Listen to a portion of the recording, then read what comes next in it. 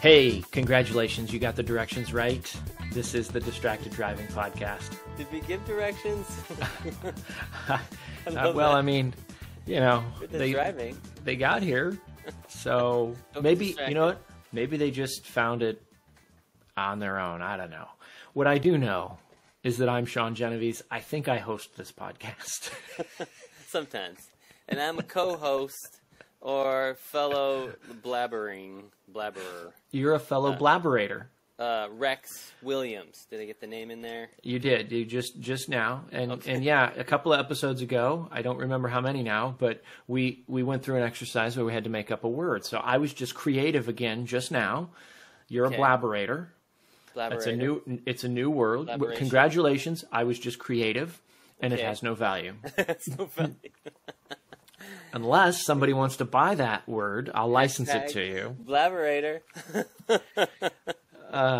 So let's see. By way of the last 45 seconds, you've kind of gotten a quick overview of what the first, I think it's been 3 episodes with Kevin Meredith have been about. Yeah, and there's more. This is the last one, episode 18, I think. The next episode, next and final chapter of the Kevin Meredith story. Look, okay, just to get something clear, just so people don't think that we're completely loony and airheaded, you know, the reason we can't remember what episode we're on is sometimes we record these pre and post ambles together at the same time in a group. Sometimes.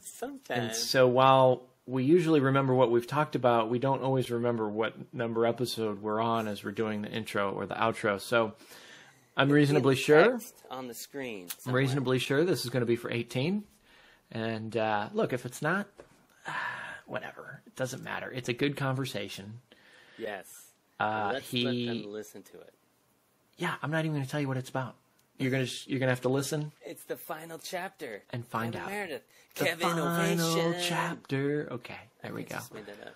But, Multiple. Yeah, he's awesome. He's on his trip. Remember, across the country with his family, going to every national park. And that's it. That's good. Here's Kevin. Well, okay. So we've been talking for a bit here. We're going to have to start to park the car. But maybe could we spend a couple of minutes going back to what you talked about with the homeschooling? I don't know how many kids you have, but you know that's been a topic. 3 kids. Okay. 3 kids. And what ages? 10, 7, and 4. 10, 7, and 4. All right. So older brother and 2 younger daughters. Okay. So 10, 7, and 4.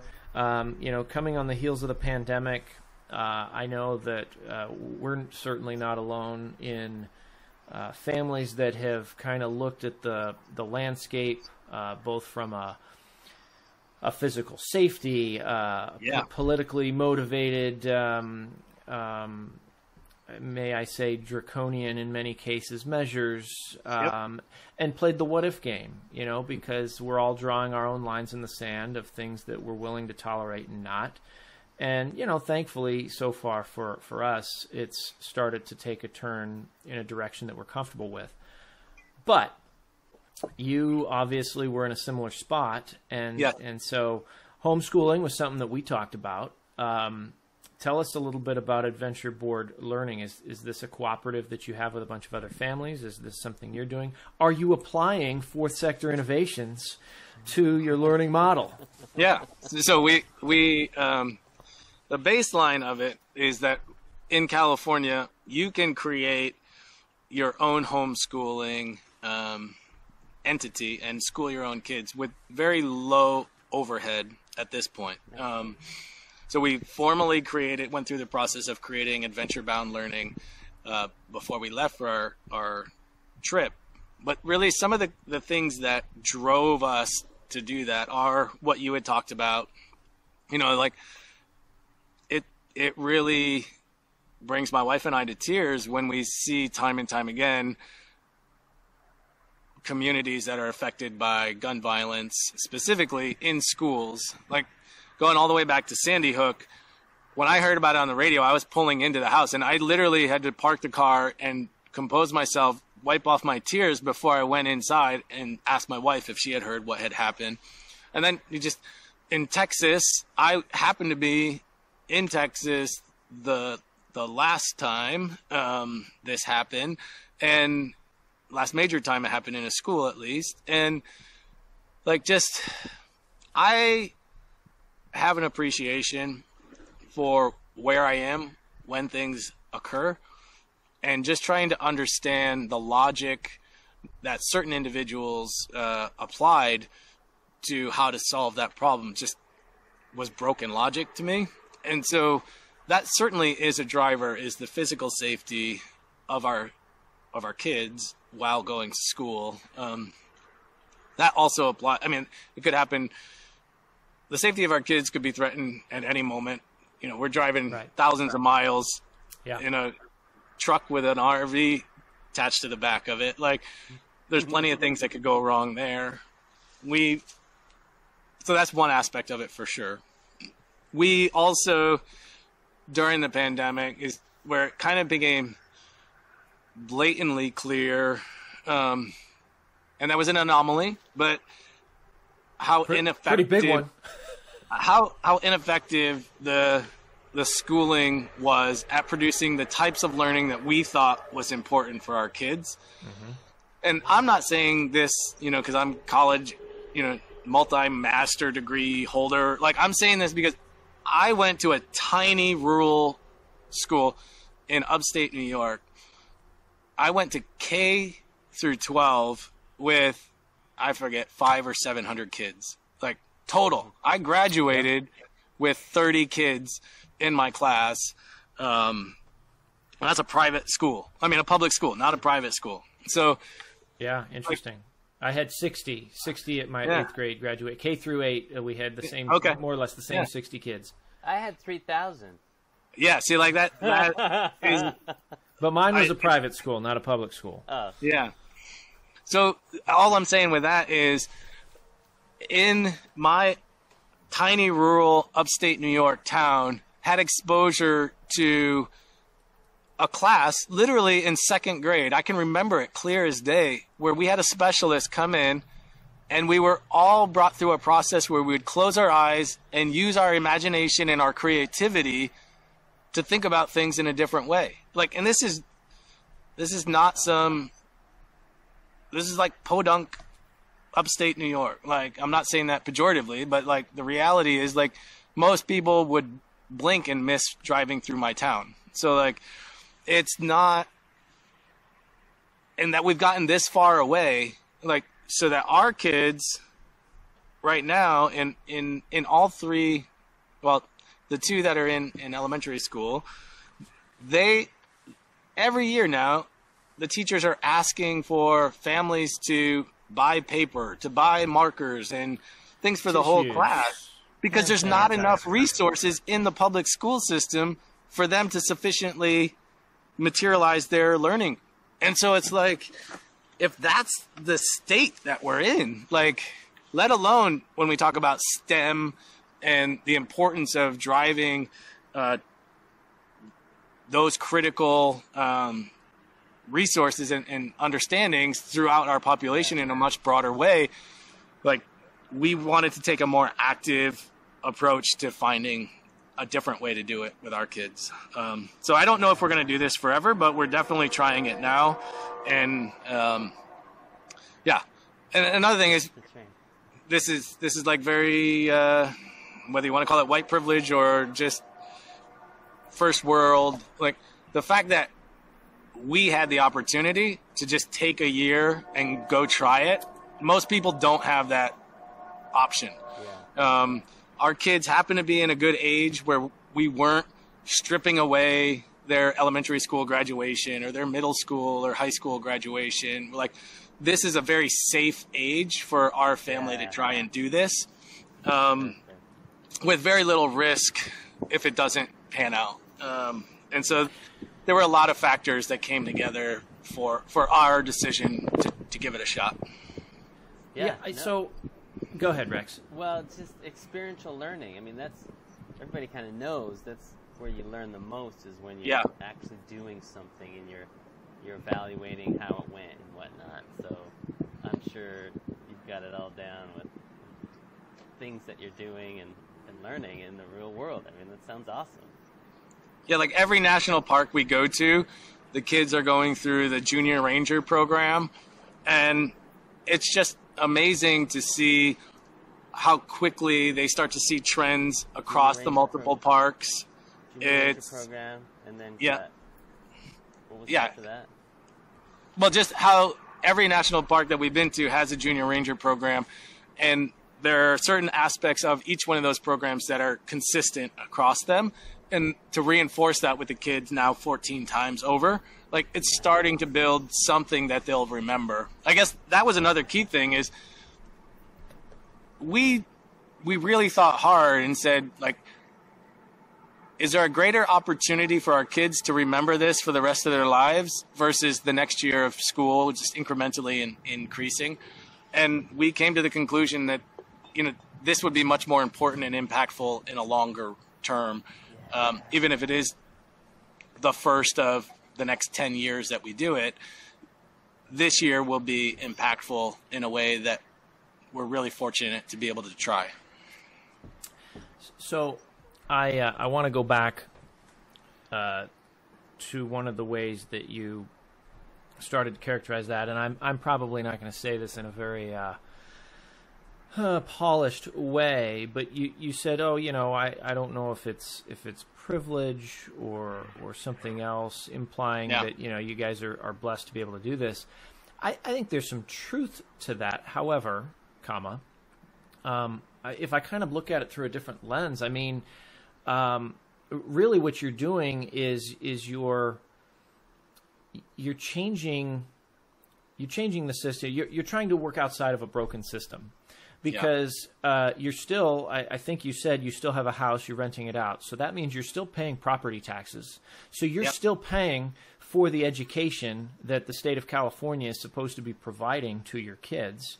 But now you're actually, you're foregoing that and you're doing added work to educate them yourselves. So I don't put that in the column of privilege. And, if I think about military families that have to move from place to place quite often. Really, you're kind of doing something like that, but you're putting a positive spin on it. You're looking at it more from, okay, how could we make this? How could we add value to this circumstance where we are going to be in a different place, maybe every 30 days or every 15 days? And there are a lot of people, particularly now after the pandemic, where we look at some of the learning outcomes or lack thereof, that might say, well, gosh, that's actually a better model, what you're doing. Yeah, and I think the where I was going on the privilege was around the idea that we have a job and employees that can continue to work boots on the ground that would afford us the opportunity to go travel around for an extended period of time. I am still working remotely, but it's nowhere near as productive, especially before we got Starlink, having assured access to data. That really was stressful at times, not having access and having to run payroll or make sure certain things are a certain way in time. Like that part of it, the business still has to happen. But we had confidence that the people on the team are able to deliver, and not everybody would be in that position. And that's where I was thinking more along the lines of privilege. Maybe it's not privilege, maybe it's economic privilege, not color of my skin privilege, but those things are I don't know. Is it easier or harder to do those things you just described while you're in Montana versus being in Ontario? I mean, I think personally, I'm getting more quality time with the kids on a daily basis, even though I'm able to balance my schedule pretty well when I am in Southern California. It's just a lot of that seemed to go on my wife's shoulders more so than now, even though she's the one that's really driving the curriculum and all that stuff. My wife has done an amazing job of making this whole thing happen. It was her idea. And now she says it was her idea, but she said it jokingly, and I got so excited about it that she got on board. I don't remember it quite that way. I thought it was just like a great idea, and I was all for it because of a lot of the reasons that we had already talked about, wanting to try something different. So I guess the ability for me to decide, hey, can we go do this? Or us as a family to decide, can we go do this? There are so many families that can't do that. They couldn't work remote even today. Right. So that's part of the privilege part that I was talking about. I guess where I get a little triggered with the privilege word, because it gets thrown around in a lot of different ways. Yeah. And what it neglects, though, oftentimes, is the effort required in order to get to a particular outcome. So, you talked about all the things that you've done in the past, the education you have, or the things you did to get your business to where it is, to enable you to go do this. Privilege to me would be being able to just snap your fingers and somebody else takes over and it doesn't cost you anything and you're not paying extra.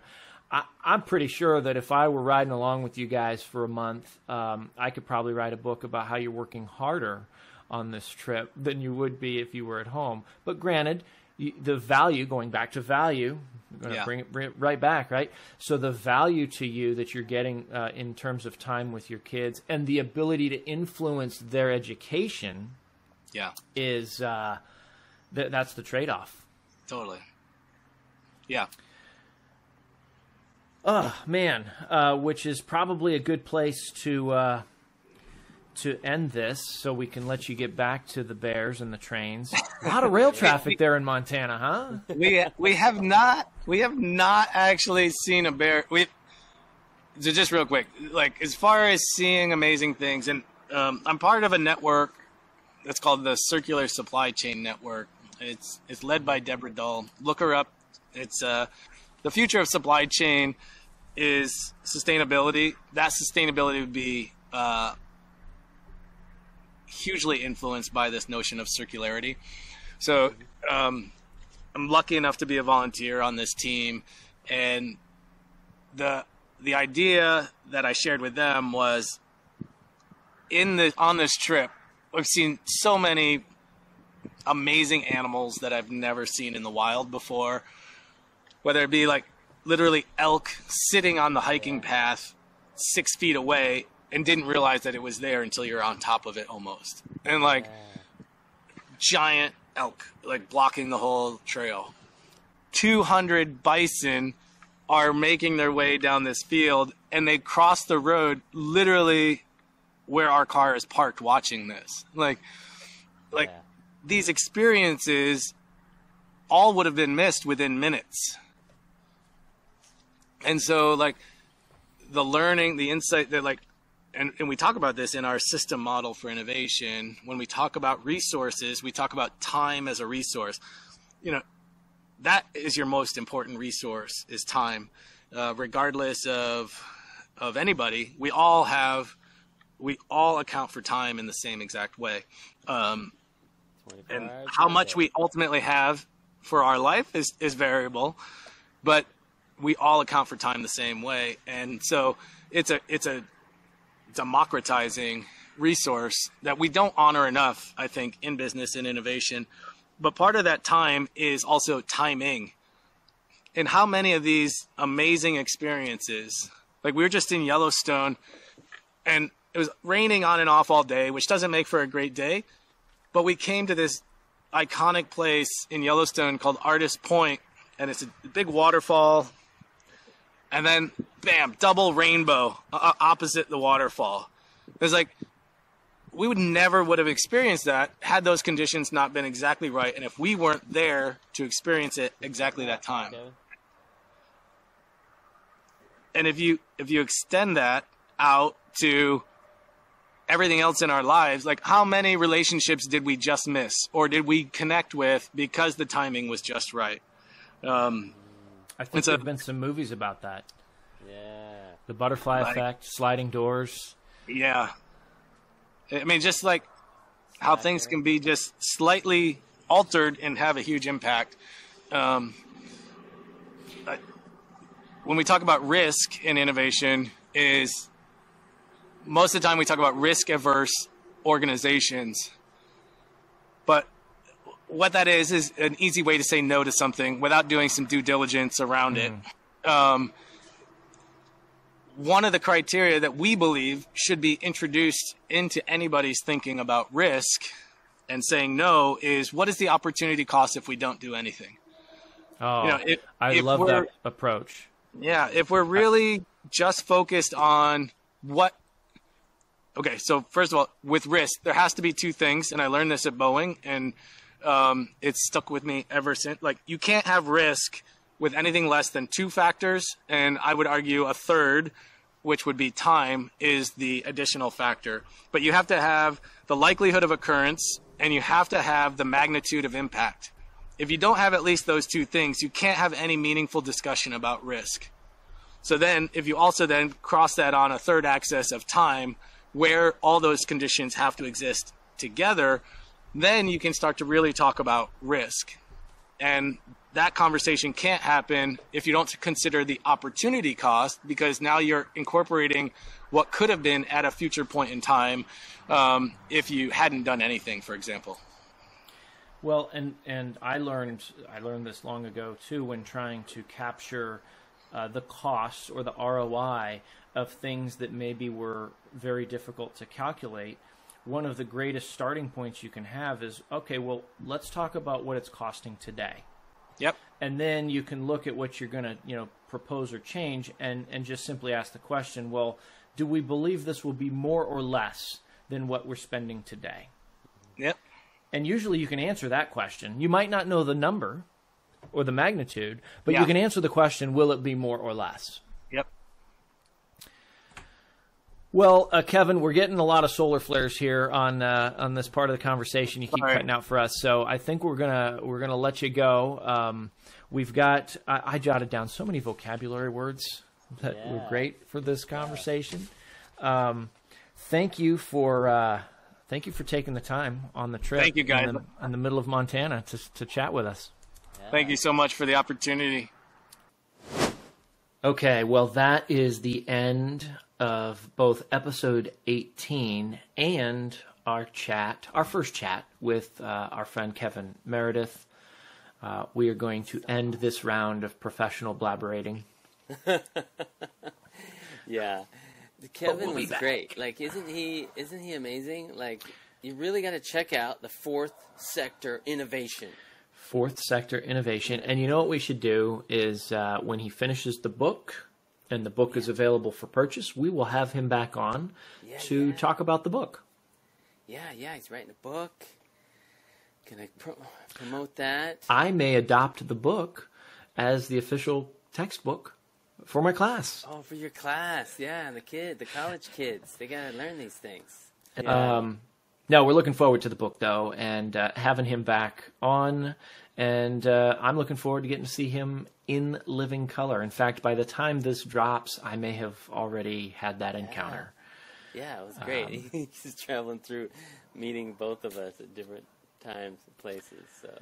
So until next time, go give us some stars, please. If the spirit catches you, write us a comment. We'd love to hear some feedback, suggestions for future guests. Yeah, you got ideas? We'd love to hear about that.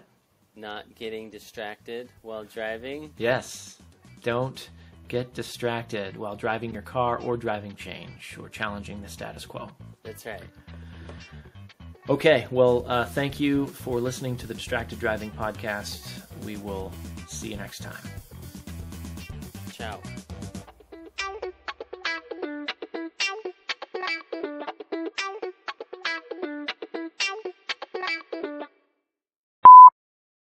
We just did the outro for 17. I thought we did the intro. We did them both. Right? Because that's why I said, we got to ask people for more engagement, and it was at the end of 17. So now we're going to do the beginning of 18. Okay. Okay. We've only done 2, right? So wait, how many have we done? We just did. now? Okay, so we did the end of 16, which is going to air today. Yeah. We did the beginning of 17 and the end of 17. Now we're about to do the beginning of 18, which will be the last episode with Kevin. Yeah, you said there was 2 more. I think I said it at You the can end of edit it. 16, though. You can edit it out. It's fine. Or leave it in. I don't know. All right, here we go. What's this one about? I don't know.